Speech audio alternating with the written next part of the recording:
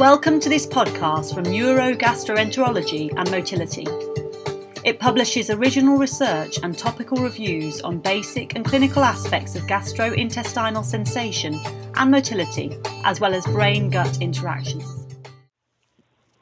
So welcome everyone to this month's podcast from Neurogastroenterology and Motility. My name is Adam Farmer and I'm a gastroenterologist at the Wingate Institute of Neurogastroenterology at Barts in London. And this month it's really my great pleasure to welcome my good friend and colleague, Dr. Anthony Hobson. Anthony is a consultant clinical scientist at the Functional Gut Clinic in London. So Anthony, welcome to the podcast and congratulations to you and your co-authors, of which I'm one, on your paper entitled The Effects of Comicinal, a Novel Motilin Agonist on Gastroesophageal Function in Healthy Humans, a randomised placebo-controlled trial. So Anthony, if I could start off, could you tell me a little bit about foregut disorders of GI motility? Thanks, Adam, and really great that you've picked our paper for this feature. The problem with foregut disorders of GI motility is really trying to put together the changes in physiology that occur and trying to correlate that with patient symptoms. You know, sometimes the stomach empties too quickly, sometimes it's too slow, sometimes it's normal, and it's sensitivity that's the problem. So the real challenge for us has been to, first of all, try and characterize foregut disorders of GI motility and do that objectively with advanced physiology techniques.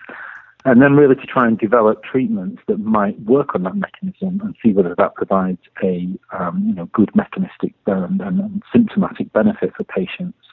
And in particular, we were interested in the group of patients that had delayed gastric emptying caused by diabetes or the secondary effect of diabetes. And this can be either type 1 or type 2 diabetes. Not all patients with this condition actually have delayed gastric emptying. But in those patients that do, it's thought that produces problems with insulin control. It produces problems in how they absorb medicines. And it provides symptoms such as bloating, reflux, belching, and early satiety. So it's a condition that with a pretty much unmet medical need and a known mechanism. So it seemed like a good place for us to focus some efforts in sort of developing new treatments. So I think one of the problems that many clinicians, particularly in the UK and US, have had recently is that many of the prokinetic drugs that we've used for many years in the treatment of these kind of patients have become restricted in their use. Certainly in the UK, we've had domperidone restricted recently regarding concerns around cardiovascular side effects. Where do you think erythromycin particularly sits in terms of treating these disorders of slow GI motility in the foregut? It's like a lot of these old drugs, they have side effects, and one of the side effects of erythromycin is stomach pain and nausea. And it's only when people looked into those mechanisms that they discovered that erythromycin had, as well as antimicrobial activity, it had effects on the smooth muscle of the gut. There's been some seminal work over the years that's really looked at this mechanism in great detail. So what's been shown is that erythromycin at low doses can actually stimulate enteric nerves through the motilin receptor and produce an enhancement of peristaltic and normal activity. But when erythromycin is used at higher doses, then it actually activates receptors on the muscle, and that's what can cause the discoordinated contractions and discomfort. So erythromycin has been a good tool for people to understand that the motilin receptor plays an important role in foregut motility, but it has flaws because it wasn't basically designed for the job. You're basically looking at the side effects of a compound that's used to treat infection. So it has limitations, and but the mechanism is fairly well understood. So the drug you used in your study is a new drug called Comicinal. What's the mechanism of action of Comicinal and why was it developed? It's quite an interesting story. The GI group was set up at GSK in the kind of mid 20s. Is that the word, 20th century? So around about 2004. And basically what the group were trying to do was to look at medicines that actually had a known effect on the gut, and then to try and improve them. So erythromycin, as you know, has antimicrobial activity. It also has side effects. It also activates other receptor pathways. And importantly, it also desensitizes the motilin receptor, causing tachyphylaxis. So the effect of it will wear off, if you dose for a couple of weeks. So you had a target which did something to the gut. You had a patient population which could benefit from this. And therefore the challenge for the chemists and all of the boffins that basically are behind the scenes were to develop motilin agonists that didn't have any of these side effects, that didn't have effects on the receptor desensitization, and potentially could be safe alternatives to things like erythromycin and greatly benefit the population. So that was the idea behind it. And there's a huge challenge in drug development to move from an idea to identifying targets, identifying compounds, looking at safety data. It's an incredibly complex arena. And I think, it's a testament to the team at GSK that they don't have the know-how, the expertise to develop a compound and bring it through to a phase where it could actually be tested in healthy humans. So what was the hypothesis as you embarked on this study? So the problem with erythromycin is that if you look at the literature, which we did in great detail, there was a little bit of speculation as to where erythromycin exerted its effect. There were some studies that showed that you could change, for instance, LOS tone, lower esophageal sphincter tone, but it had some effect on peristalsis, that it might even have some effect in the duodenum, whereas the majority of the motilin receptors are found in the stomach. So the hypothesis really was that we have a compound which activates the motilin receptor, but we have gaps in our knowledge as to what stimulating the motilin receptor does to foregut motility.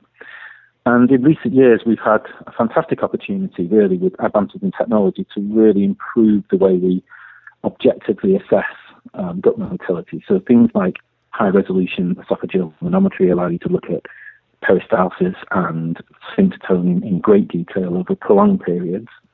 You have things like intraluminal impedance and pH, which allow you to look at reflux events, but importantly also look at the effectiveness of peristalsis, so how well does the peristalsis clear different boli from the esophageal region. So you're not just looking at amplitudes and patterns, you're looking at the functional consequence of that pattern using impedance. And then in terms of motility, whereas you used to have to do scintigraphic studies or have very long catheters in place for long periods, the wireless motility capsule or smart pill has been developed, which meant that you could actually monitor whole gut motility, so gastric emptying, small bowel transit, colonic transit, over a prolonged period in healthy subjects as part of the study protocol. So really we saw it as a unique opportunity to bring together all these technological advances with a compound which we knew how it worked in a population of healthy subjects who should function normally, to really get a handle on what motilin does in the GI tract, at least in health. So what was the study population and what particular methods of those did you use in this study? So we tried to bring this in as early as possible into clinical development. So after the safety of the compound had been shown with the healthy subject first time in human studies, then we took a group of healthy male subjects, because obviously there needs to be things like reproduction toxicology studies done before you're using females. And so we chose a healthy subject population with no GI symptoms, so no evidence of reflux or other upper gut symptoms. We wanted to look at esophageal peristalsis. We wanted to look at LES tone. We wanted to look at how effective the esophagus was at clearing things pre and post drug. We wanted to see how the motilin agonist worked on gastric emptying, which was its main pharmacodynamic endpoint, but also to see if it had any effects on the small bowel and colonic and whole gut transit times as well. So it was a fairly ambitious study, which would not have been possible really without these new advances in technology. But actually, the healthy subjects tolerated this very well, and they would go home both with the smart pill and the 24-hour pH recorder in place. So they were in their own environment, continuing their own sort of daily events, and using the ambulatory technology. So what were the key results that emanated from the study?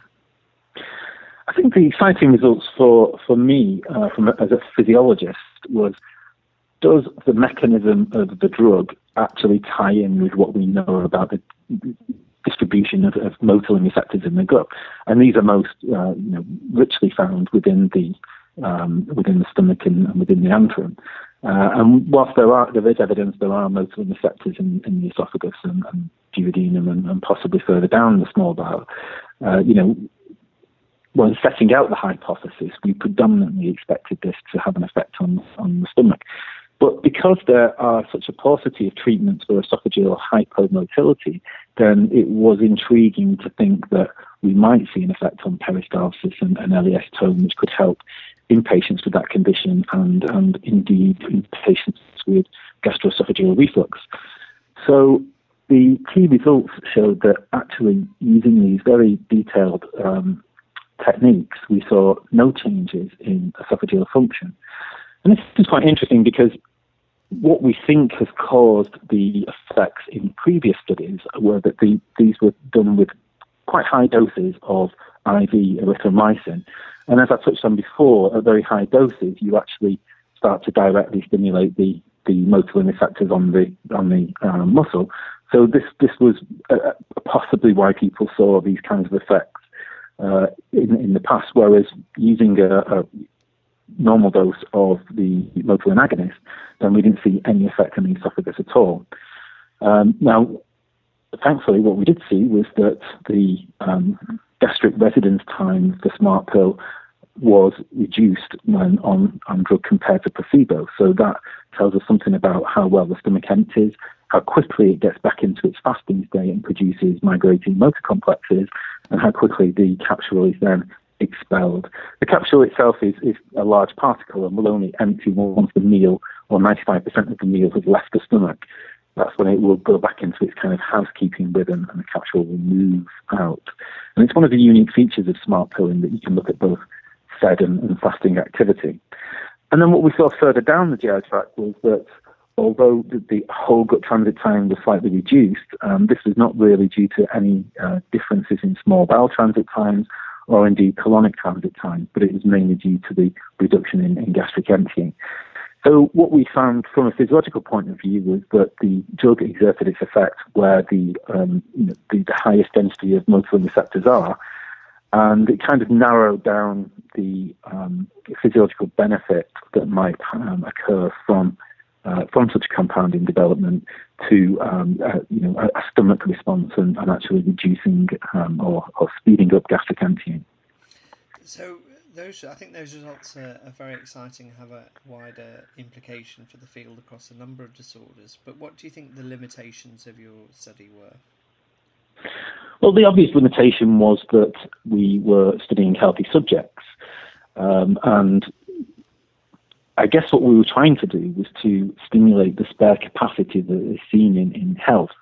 And one can not always predict how that might work in people with gastroparesis, where the enteric nerves or the receptors may be disrupted. Because if you've got a compound which actually activates nerves, then you require the nerves to be somewhat intact to have that benefit. The other thing that we saw that was of interest to us was that in those patients that had the slower gastric emptying, they also had an increased number of reflux events. And by speeding up gastric emptying, you seem to reduce the numbers of these events. But the limitation of that finding, of course, is that you're not reducing reflux events in patients with pathological gastroesophageal reflux. So really what we did with the study was to eke out as much information, physiological and pharmacological information out of a healthy volunteer study that then sets the scene to move forward into clinical populations and see how that translates into further development. And if I could just ask you one final question, in more broad sense, where do you think the knowledge gaps lie in the field, and where do you think the field's going in the future? I think the big challenge for everyone in the field is to try and understand the relationship between symptoms and physiology.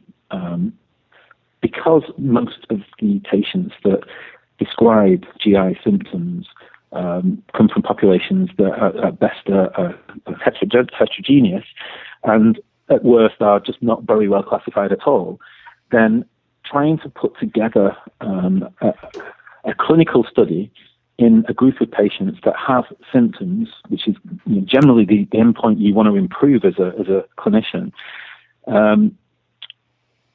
is very challenging. And even if you then maybe change that mechanism, there's no guarantee that the symptoms would improve. So, for instance, it's been shown that in about 20% of the patients with symptoms of bloating and evidence of early satiety and things like symptomatically, then they also have coexistent problems in the colon and constipation and so forth.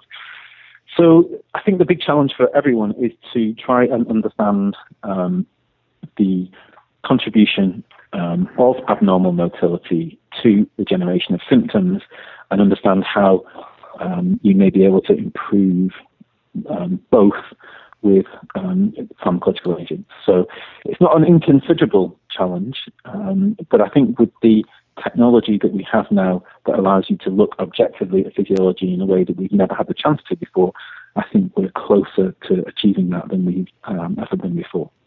Yes, I entirely agree that trying to, for want of a better term, physiologically phenotype patients with relationship to their symptoms is absolutely key in moving forward in terms of trying to predict and individualise treatment for our patients. So, Anthony, with that, I'd like to thank you and the co-authors really for your excellent paper and assisting in this month's podcast, and also thank our listeners, of course, for tuning in. I look forward to welcoming you again next month for another. Further information about this paper can be found on the journal website. We hope that you have enjoyed this podcast, and we look forward to welcoming you to next month's edition.